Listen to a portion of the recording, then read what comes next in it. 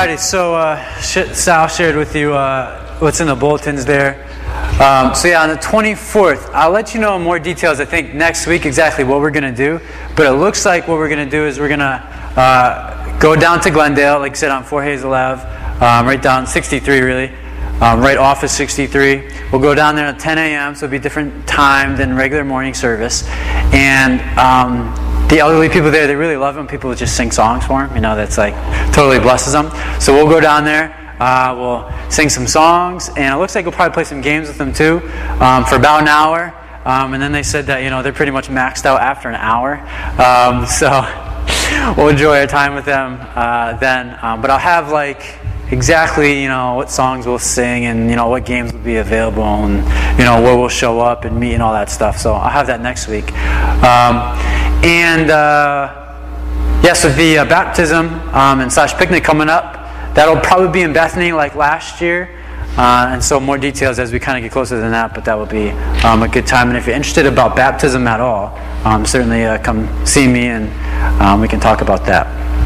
But let's open up your Bibles to Matthew chapter 7. And that's where we're going to be today. I'm not sure where it is in the Blue Bible, so if you have a Blue Bible, if you could yell it out, that would be great. Yeah, Matthew chapter 7. I should have looked ahead of time, but I didn't.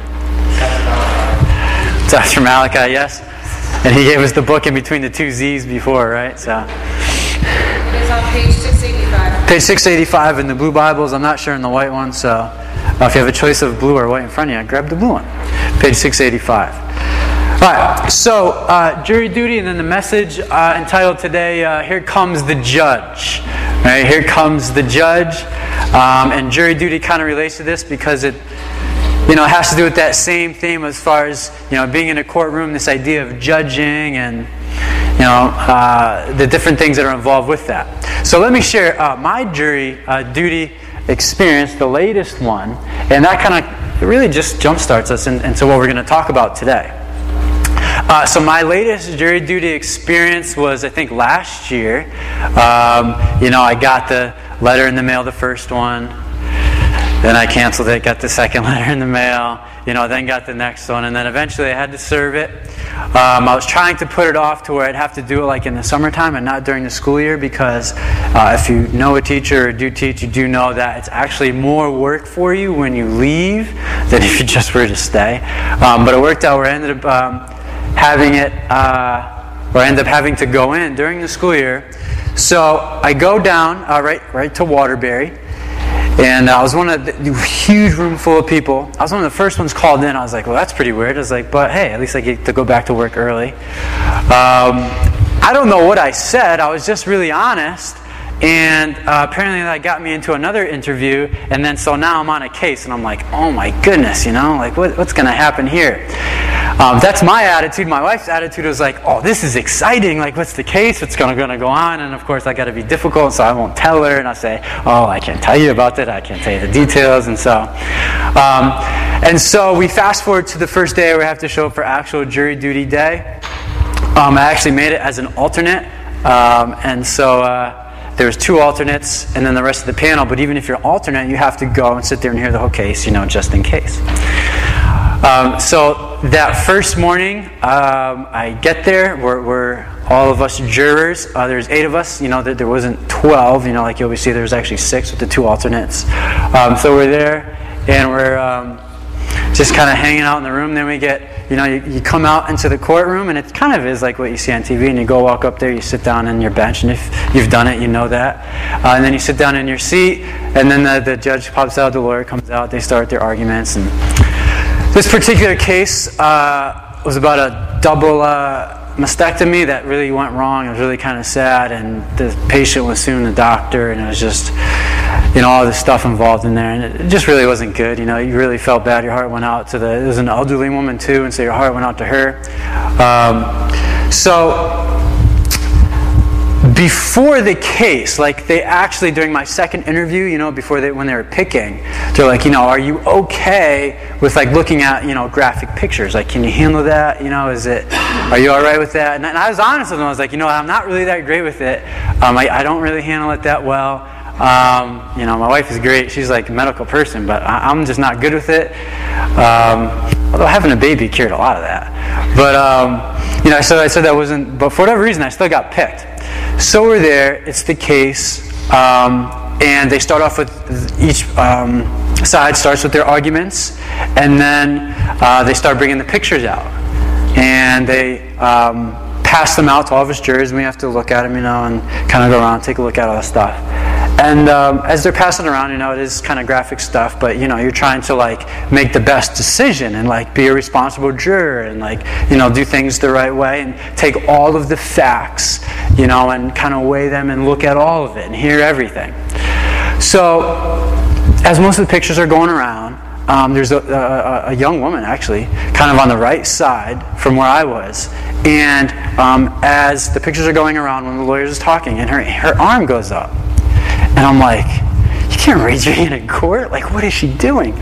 So she's raising her hand, and the judge looks over, kind of does a double take, and I'm like, what is going on right now? And as I look the second time in my double take, her face is super white and pale, and I'm like, uh-oh, that doesn't look very good. And she raised her hand, and she goes, excuse me, Your Honor, could I go to the bathroom for a minute? And she didn't even finish the phrase because she was standing up as she said it, and then she just boom hits the ground. And then we're I was like, what is going on right now? So then they're not a cop, but what are they? The bailiff, right? So the bailiff, right? Thank you. So the bailiff comes running over, and then the judge is like, everybody sit down, relax, calm down. And she felt really awkwardly. She was as she was saying it and requesting the judge to go to the bathroom, she was halfway through the door, and then she fell into it, and so it wasn't a good scene. And so the judge is like, okay, everybody, just go to lunch, and we'll come back later. So we all go to lunch. And everyone's, there's a buzz certainly going around, and some of us jurors went to the same place to eat downtown, and we were all talking about what happened? That's crazy, and what are they going to do to this case? And how is this all going to go? So then we get back from lunch, and we're waiting for an hour. No, you're not really waiting for an hour for a judge and lawyers and stuff. You're geez, what is going on? So then the judge comes out. And the judge sits us all down and says, listen, based on some things that have happened today, we're actually going to declare this a mistrial because we need to start over. Because of the young woman passing out. And also, she says, I made a decision that when people were looking at the pictures and sort of evaluating things, and we had little notebooks and stuff, and you could take notes. She said that as the case was being presented and as the pictures were being passed around, I felt like a couple of jurors weren't taking it very seriously. And so because of that, and because of the young woman passing out, we're going to have to declare a mistrial. And so she was declaring a mistrial because she wasn't able to gather enough evidence, to have... she didn't feel comfortable with the fact that it was going to be fair with whatever the way the case was going to go. Because whatever side you're on, if you feel like you get slighted, you're going to be well, this happened, well, that happened. And she's like, let's just avoid all of that and let's just start over again. And so it's weird how that term judge, right, of the judge, really what their job is to take all the information, look at it all objectively, logically, analytically, with time, and kind of weigh it out and see what the best decision is. Somehow, that word kind of switched over time. So if somebody was to call me the judge, or a judger, that doesn't really that has a negative connotation to it. And somewhere that happened. And unfortunately, for many Christians, we are known just really as the judgers. We're the fault finders, we're the sin sniffers, and we can find it out, and that's kind of how people identify us. And so it's kind of a sad thing. And so this morning, what I put on the Facebook stream this week for the church, I said, tomorrow morning we're going to talk about the unbeliever's favorite Bible verse. And that's what we're going to look at this morning. So Matthew chapter 7, verse 7, we're going to talk about judging in this verse, and we're going to look at, what does it mean to judge? How do we do it? The dangers of it. what if we get judged wrongly, like against us? Like, what are we supposed to do with that? But two thoughts, and hopefully it's on the slide there. Two questions I just want us to really focus on and pay attention to as we kind of go through everything. So two questions that I wanted to look at. First one was, are we aware of our own sinfulness? You can't see it that well, but that's the first question. How aware are we of our own sinfulness? Like, that's going to be something that's really going to come into play, or it's really going to matter. So how aware are we of our own sinfulness? And then secondly, how does Jesus expect us to balance loving and judging? How does he expect us to do that? Because we're called to love other people. And Jesus said that we'll be known that we're Christians by the way we love others. But at the same time, there's this thing of judging in there. And in the Bible, it actually even says to judge other people. So is that like a contradiction? What are we talking about here? What is really going on? Well, let's see what Jesus has to say about it. So Matthew chapter 7, verse 1. He says, right? Sermon on the Mount. He's still in the middle of it. He says, "Do not judge, or you too will be judged. For in the same way you judge others, you will be judged. And with the measure you use, it will be measured to you. Why do you look at the speck of sawdust in your brother's eye and pay no attention to the plank in your own eye? How can you say to your brother, 'Let me take the speck out of your eye,' when all the time there's a plank in your own eye? You hypocrite! First take the plank out of your own eye, and then you will see clearly to remove the speck from your brother's eye. Do not give dogs what is sacred. Do not throw your pearls to pigs. If you do, they may trample them under their feet and then turn and tear you to pieces." So let's open up in prayer. God, I pray, Lord, that you would give us understanding as far as loving, Lord, and judging, God. And I pray, God, that this morning, Lord, you would make your heart on this easier for us to understand, God. Because we certainly want to be known for the right reasons, God, and we want to make right decisions. We want to treat people the right way, Lord. And so we pray, God, that you would help us to do that, Lord. Help us to have the right, balanced, biblical view, Lord. In Jesus' name, amen. So, as far as judging, loving, judgers, all this stuff, I think right here's the challenging part. As we get started, before we take a look at our two questions, here's the challenge. Being able to separate the person from the perception. I think that's one big challenge right there. Can we separate the person from the perception? I was reading an article this past week. Yale actually put it out. It was 1998, Psychology Today magazine. I'm sure you read that all the time. And so I was checking that out, and it was an article about stereotyping.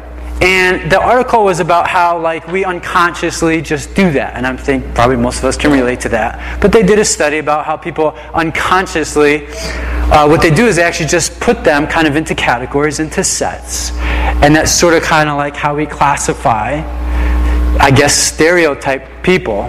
But our hope is that hopefully I guess we can classify like that, it's okay, but hopefully don't go too far, and then it turns into judgmental. And it goes to a bad place.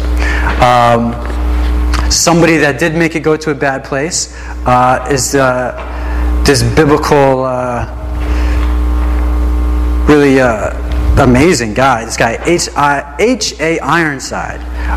He kind of got caught judging somebody else, and he was this big Christian guy, but he got caught judging somebody else. And he got caught judging Bishop Potter. So here is his story. He says, he was sailing for Europe. This is a while ago, during 1800s or so. He was sailing for Europe on one of the great transatlantic ocean liners. When he went aboard, he found that another passenger was to share the cabin with him. After going to see the accommodations, he came up to the purser's desk and inquired if he could leave his gold watch and other valuables in the ship's safe.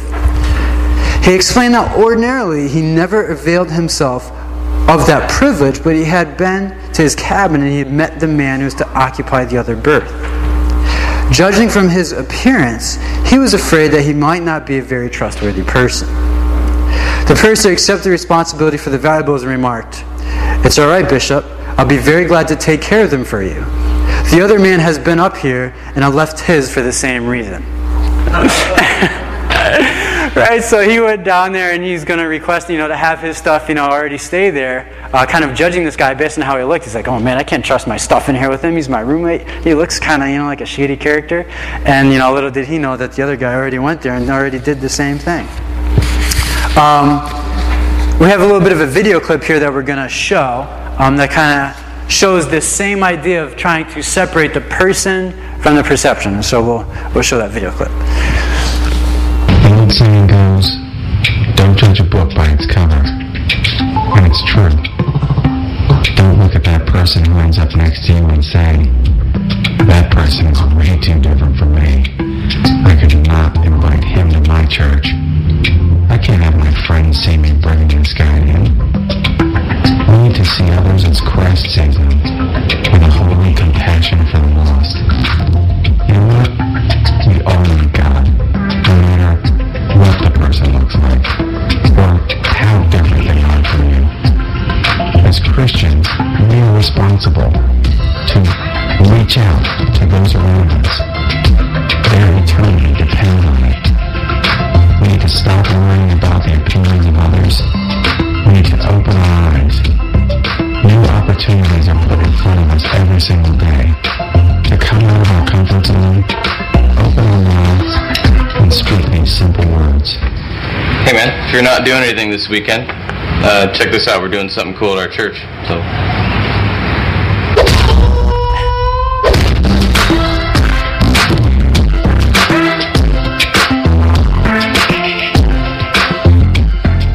Right, I like that clip because it really puts into perspective, as far as trying to separate, the person from the perception. I mean, there could be a perception of, a guy coming up to you with however he is dressed, whatever kind of tattoos, earrings, facial hair, whatever.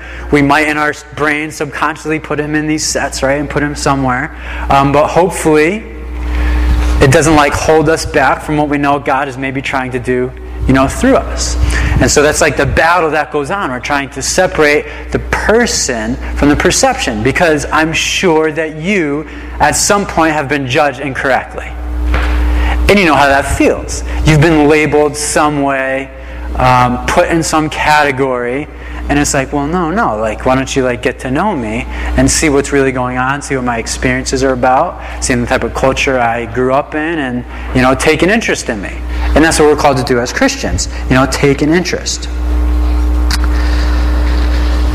So that's the first battle, that's the first challenge, trying to separate the person, right, from the perception. So what about those two questions? Okay, how aware are we of our own sinfulness? Okay, so that's the first one. Because that one really matters. And so here's a quick little quiz for you. If you had to answer this question, okay, who do you think are the biggest sinners? If you had to answer that question, you don't have to say it out loud, but in your mind, if you had to answer the question of who do you think the biggest sinners are, who would come to mind? What does come to mind? We're all hoping that it's ourselves, and we're oh man, I'm the biggest sinner, I fall so short of what God asks, and only God really knows what a big sinner I am, and what really goes on inside of me, because only, what comes out of my mouth and how I act is only a quarter of what's really going on inside. And hopefully that's the response that happens. If it goes somewhere else, then that gives it a good indication as far as how aware of our sin we really are, and if we're really focused on maybe other people's sins and really not so much ourselves. And Jesus said that that's a problem, because what he said, right, in verse 3, he says, "You look at the speck of sawdust in your brother's eye and pay no attention to the plank in your own eye." And that's the equivalent of a piece of sawdust and a telephone pole. Right? And so I'm going to go and try and point out what's wrong with somebody else, or what I think is wrong with somebody else, because I don't know all the facts. We hardly ever know all the facts. None of us are God. And so I have this telephone pole sticking out of my eye, and you might have, this little piece of sawdust there, but yet I'm going to tell you what to do, and I'm going to tell you how to do it. Jesus is saying it just doesn't make any sense. It is like this somewhat blind guy who went to an art gallery. He got invited by his friends, and his wife says, hey, you should really grab, your glasses. And he's like, don't worry about it. I'm not a big fan of this artwork anyways, and, I'm just going to go because our friends are going to be there. And so they get to the art gallery, and they're there, and they're looking around, and he's like, oh man, he's like, this stuff, I can't believe they call this art. This is just, doesn't make any sense. Look like they just splattered paint on there. It's just ridiculous. And as it gets closer, he's just more critical about the artwork and what's actually there. And then people around him are starting to giggle. And they're like, what are you giggling about? And as it gets closer, they say, you know what? In front of you right there, it's a mirror. Right in front of him, so he didn't even realize, right? Because he couldn't see well. He didn't bring his glasses. He wanted to be critical about it, and put it in a bad light. But little did he know, he was actually just approaching a mirror, and he didn't even really see it, right? And so many times, that could totally be like us, where we think we read a situation, we think we know it because we're very smart. We've had our experiences, and we're very intelligent, and we can analytically figure out things very well. And then, you realize, and you get closer to a situation and a circumstance, it's like, oh my gosh, I had no idea that they were raised in that kind of household. I had no idea that they did such and such with their money. I remember I had my pastor growing up, he always tells me a story of, when he was in Bible college, there was this guy always had nice new rides all the time. And at that time it was muscle cars. So it was a nice GTO, a nice Challenger. And he's in Bible college driving around in it. And he's like, man, that guy is so proud and arrogant. And obviously he doesn't tithe. And, what is his deal? What's going on? So come to find out that this guy, what he would do is he would actually buy these kind of junker cars, buy a junker Challenger, buy a junker GTO, fix it up really nice, and then what he would end up doing is donating it to a Christian charity that was actually in the area. And a lot of times it went to single moms or families that didn't have a car. And, only he can tell the story, so I won't try because he does it justice. But he's like, man, I just had to take my foot out of my mouth. I had to just ask for repentance on that because I had no idea. We have no idea what's actually going on with people and what they're thinking and what's really happening. It says in 1 Samuel, you don't have to go there, you can maybe go there maybe later this week.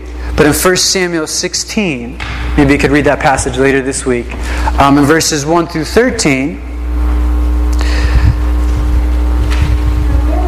they were actually looking for the next king of Israel. Actually, the next king.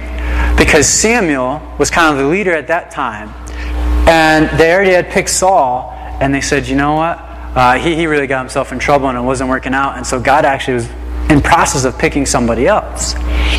And so Samuel shows up to the house because God said, hey, you have to go to this house and see this person because, believe it or not, one of his kids is going to lead the nation of Israel. It's going to be them. And so he says, okay, I'm going to go there. And so this guy Jesse, he had 9 sons.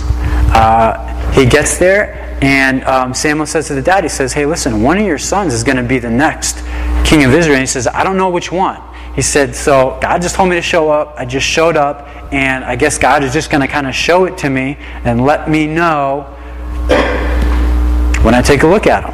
And so he had his sons, one by one, kind of go in front.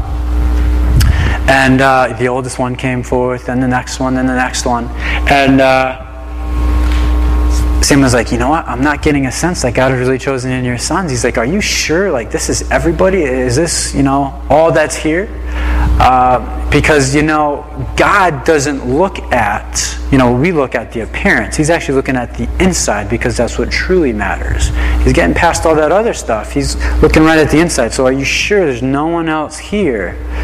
And he's like, well, actually, the youngest one, he's outside, shepherding, the fields and kind of taking care of the animals. And he's like, well, bring him in, we'll see what happens. And so they bring him in, and all of a sudden, God speaks to Samuel. How? Not quite sure, doesn't really say. But however he did, it was confirmed right then and there that, oh my goodness, this is the one. This is going to be the king. And at that time, he's like 14. He's a young guy. And so right there in the middle of the living room, they break the flask of oil. They anoint him right there in the living room in front of his brothers. And he says, this is going to be the next king of Israel. And you can imagine his brothers like, oh my gosh, I'm going to beat him down when Samuel leaves. Like, I can't believe this. Like, how is this going on? But as far as God goes, He's always focused on the inside. And it's like so foreign to us. We're always focused on the outside. Well, how are they dressed? What are they driving? How are they doing that? How did they act? What did they say? And we're always looking, unfortunately, sometimes us as Christians, we're looking like with a real critical eye. Instead of, geez, why are they dressed like that? Or why are they talking like that? Or what is really going on? Looking to dig deeper instead of, oh, it's so offensive. Right? It's kind of sad. Because God is just not like that. And that's not what He's going after. So what about the second part? Right? The first question was, how aware are we of our own sinfulness? Well, that's kind of a big part. I mean, if we're really, truly aware of what God asks and how we really are, then I think that we're probably going to be a lot less judgmental towards somebody else. But the second question was, how does Jesus expect us to be loving and not judging? Because that seems to be what's going on here. Jesus is saying, don't judge at all. Because He says if you do, however you do it, by the same way it's going to happen to you. And so, right, the moral of the story is just don't judge at all. Because then, you won't be judged. So the question is, really, what is going on here? What does this word judging mean? How does this all work? Well, I think it's the next slide here. In 1 Corinthians 5:12, here's the conflict I was talking about. Here's what I was talking about. And I was like, well, this might be a contradiction. It says, what business, Paul writes this, it's in the Bible, right? We heard what Jesus said about judging. Here's what Paul says about judging. He says, what business is it of mine to judge those outside of the church? Are you not to judge those on the inside? God would judge those on the outside. So put it in perspective. So Jesus says, don't judge. But then Paul says right here, aren't we supposed to judge those inside? And so that seems like a contradiction. I mean, it definitely does. It's a legitimate point. So what is actually going on here? Well, whenever it seems like there's a contradiction, it's always a good idea, number one, to read what's before and after the verses. That always helps. And then secondly, it's really helpful to look at what it really says in the original language. Because that's where we're getting everything from anyways. So I'm going to take a look at this word judge and see what it means, and let's see if the Bible really contradicts itself. So, to work on your Greek today, you can say you learned 2 words in Greek today. I know it's not that exciting, but it is pretty important. It really is. Because it takes care of this whole contradictory issue. So that first word, krino. Everybody say krino. Krino, you got to say it. Krino. Right? Krino. That's what is going on in Matthew when Jesus talks about judge. And then you got to say anakrino. Anakrino. Yeah, look at you guys. Seminary, look out. Right? So you got krino, right? And you got anakrino, right? Krino is in Matthew. That's what Jesus is talking about. That's the word for judging in Matthew. And anakrino is the word for judge that we just read from Paul in 1 Corinthians. So what's the deal? What's going on? Well, krino means, that's the one that Jesus was talking about in Matthew. That means to pick out, to judge, to sentence, to rule, to govern, convict, condemn. It's like a real finalized thing where it's like, boom, that's what they are, and I'm calling it how it is. In a really condemning-like sense. Or when the judge issues a verdict, that's it, done deal, that it is what it is. Versus anakrino, which is the other judge word that was used in 1 Corinthians. What is that word all about? To investigate, to examine, to interrogate, to kind of take a closer look at it. Those meanings are pretty different. Unfortunately, we have our English language, and that's what we have. But they had other words, and so for us to translate it, the word judge just, unfortunately is the word that they chose for our Bibles, and that's okay, but if we dig a little bit deeper, like, the answers are there. And so we're certainly called to be loving, but we don't want to be condemning, right? Big difference. Because here's the issue, because here's what happens. We all have people that we know and love. And when you see them entering into like a danger zone or something that you know is going to hurt them, you want to like save them or give them a heads up or look out for them. And all too often the response is, well, don't judge me, Don't judge me. I know God's telling you what to do, but don't judge me based on my life and my pattern. And so that's a tricky, tough area to try and handle. But yet we're called to do it. So we want to be experts, and we want to really let God direct us to not be condemning, but yet maybe we could, in a loving way, help examine, help evaluate, bring awareness to what they're doing and where those choices might go. And if they're interested, what God might have to say. That's why at the end of that passage, right? It's kind of weird at the end of the passage that we read in Matthew. It says, do not give dogs, like it just like switches here. It's kind of strange. It says, do not give dogs what is sacred. Do not throw your pearls to pigs. If you do, they may trample them under their feet and then turn and tear you to pieces. How does that fit into what we were just talking about? It just seems so random. You ever have a conversation with like an abstract random person, or maybe you are one? It's just like you talk about one thing and their brains are just like all over the place. It's just like, okay, well, whatever. We got a guy like that at work, and he knows it. He goes, I'm an abstract random guy, and he'll just be talking about like the weather, and then he jumps, he's a math teacher, then he jumps to like Gauss's law, and then he jumps to some scientific thing. He's just all over the map. And that's what it kind of seems like here. It's like, what is going on? Is there any connection or correlation there? Here's what I think it means, and most Bible scholars kind of think the same thing. Let me share with you. This week I was sharing with a young guy who's been to church here. He kind of helped us when we were at the Elks Lodge, setting everything up, and he's actually spoken here a couple of times. And he's a young guy, 22 years old, heart like on fire for God. He's going to be going to Calvary Chapel Bible College. He's leaving in August. And he's just a different breed of young guy. He just has responded to God, and he just wants to just be used any way he possibly can where God wants to use him. And one of his desires, and when he feels alive and passionate, is when he can just like on the street, anywhere, just let's like talk about Jesus. Let's just, talk about spirituality. Let's talk about that stuff. And for a lot of people, it's an uncomfortable conversation. But for him, he loves to talk about it. He really wants to do it. I mean, how many guys at 21 want to do that? I mean, usually or 22, usually they're at the bars, trying to meet girls, and that's what they want to do. It's not what he wants to do.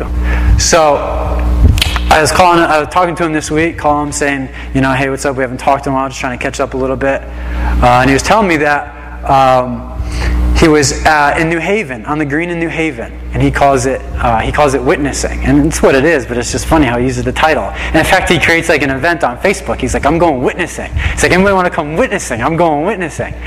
Rain or shine, I'm witnessing. And so he's just funny. And so we're talking about his latest time there. He's like, man, I was on the side of the green, and I'm talking to people, and it's like, people are rude and they're really short with me. He's like, but my friend, this other guy, he's on the other side. And he said like 3 people, engaged in conversation and committed their lives to Christ, like right then and there.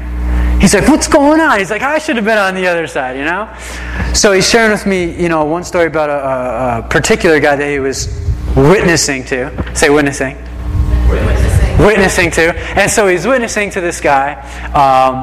And I'm not sure how the conversation is going or how it started. But very quickly, the guy was getting like really irritated. And he's like, listen, I don't want to hear. I'm not interested. And this kid,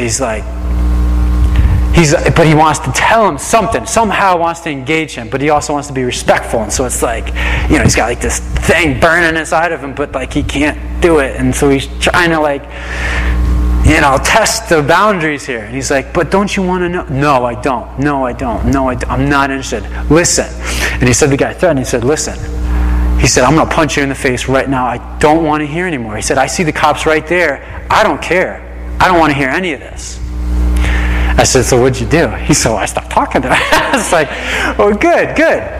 Now, why do I say all that? I say all that because what we're called to do as Christians is we're called to evaluate a situation where we can be, what we talked about before, examining, helpful, in a loving way, not to condemn. But if people are like, listen, I don't want to hear it. I'm going to punch you in the face. Jesus is like, that's like casting your pearls before swine. And I don't call people swine. But he's using it as a metaphor, right? Where something valuable, if they don't want to hear it, you just got to move on. You don't force it down their throat. And so the difficult part for us is oh man, that requires some skill. That requires some tact. That requires some guidance from the Holy Spirit to help us in those moments. And that's just not something that appears. That usually happens through practice and trying to do those things. But that's what we're called to do. Because unfortunately in those moments we could become very judging, very condemning, but that's not what God wants us to do. Because our real goal as Christians is to let God handle the inside, and we do whatever we can, surrender ourselves in any way where God can just work through us for another person. To where we put our pride aside, put our honor aside, and just try and help, love, and serve them. And as I say that, I'm not saying that we just should, let ourselves, get taken advantage of and not protect ourselves. I'm not saying that. But I'm saying as far as, judging another person and condemning them, we don't want to live there. What we actually want to do is, I think on this slide here from Galatians, hopefully it'll come up. Here's what we're called to do, brothers and sisters. If someone is caught in a sin, or if you notice something that maybe, somebody's headed down a bad direction, they're involved in something dangerous, you might know what's coming down the road, how do we respond? You who live by the Spirit should restore. And I got that underlined in my Bible because that's a big word, restore. That doesn't have a meaning of, oh man, I can't wait to teach him a lesson. I can't wait to let them know. That's not, no. Restore that person gently. These are not famous words for when you want to really prove a point. Restore gently. It's no, I'm going to let you know. No, that's not it. Restore gently, but watch yourselves, or you also may be tempted. Carry each other's burdens, and in this way you will fulfill the law of Christ. So we're called to restore, and we're called to carry. That's what we really want to do. We want to stay far away from that judging thing and condemning thing as much as possible.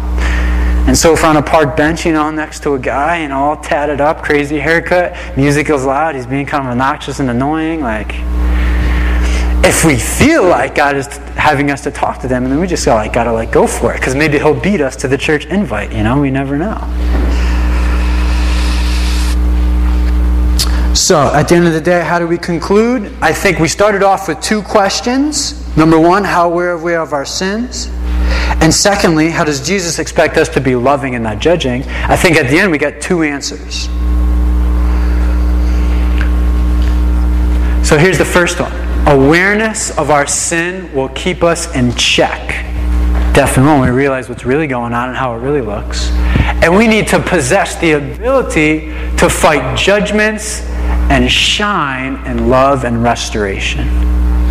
If we're really aware of what's going on inside of us, and that's at the forefront, and I don't want to go picking out a sin that's in somebody else because I know what's really going on in me. Here's the second answer. Is what we want to do is we want to take our thoughts captive.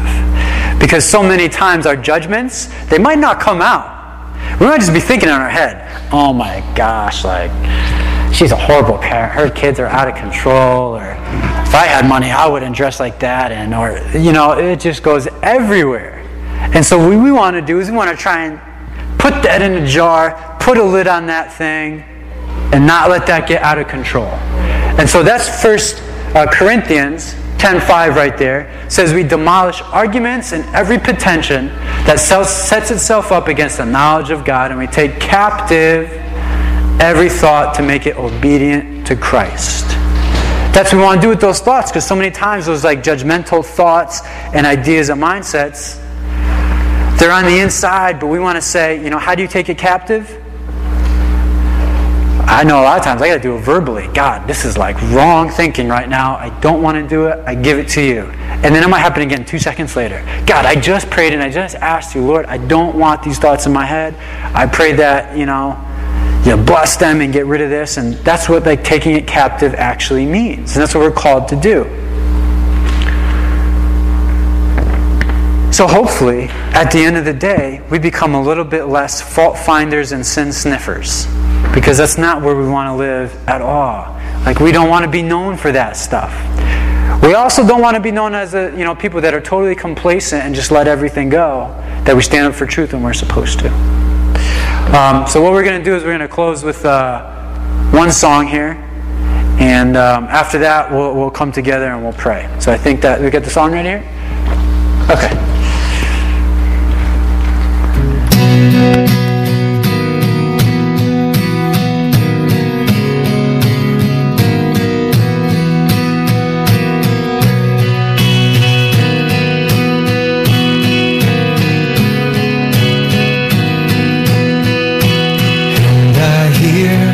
The Savior say, thy strength indeed is small. Child of weakness, watch and pray. Find in me thine all in all. Jesus paid it all to him I owe. Sin had left a crimson stain. He washed it white as snow.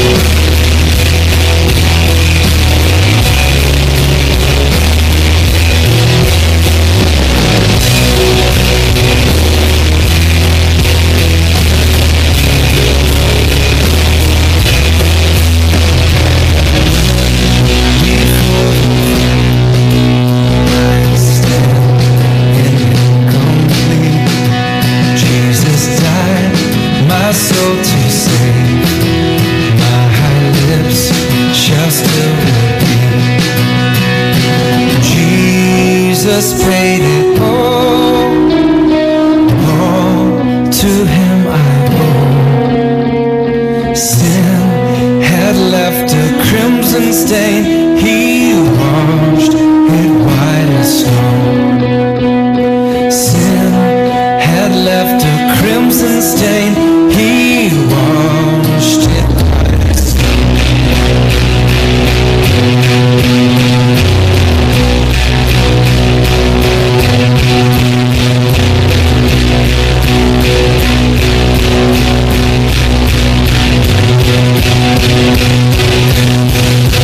Oh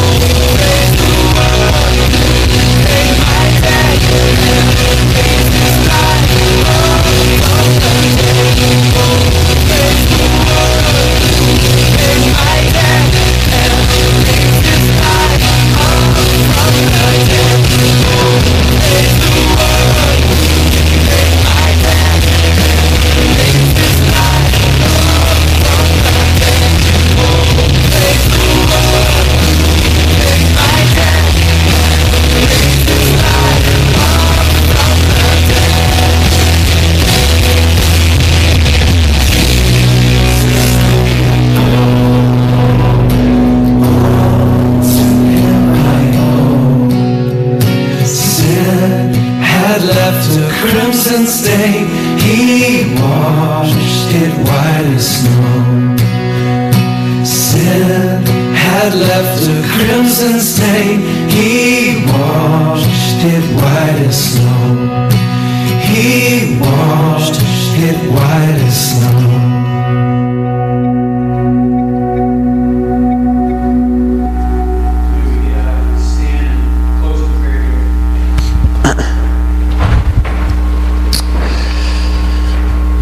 God, we just pray, Lord, that you would just give us the eyes that you have, Lord, so we can see people as you see them, Lord. Help us not to get caught up in what we think and our experiences and how much we think we know, Lord.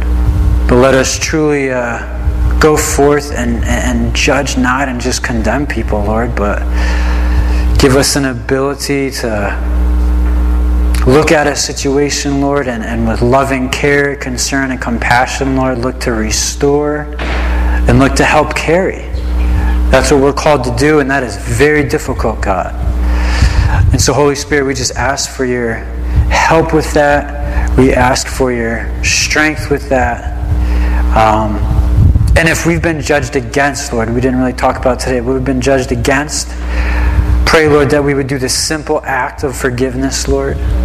Simple to say, tough to do, but help us to, even now, put those people right before your throne, Lord, because we don't want bitterness in our hearts towards them, God. And so we just even take that time even now, Lord, to just put them before you, Lord, and put that in your hands and say, God, it wasn't right, and I need you to deal with it because I can't hold on to it. So God, Jesus, we thank you for your wisdom, Lord. We thank you for your Bible that can help us and guide us in life, God. And pray, Lord, that we wouldn't just be convicted, Lord, but we would also be followed up with action. So we thank you for this time. In Jesus' name, amen.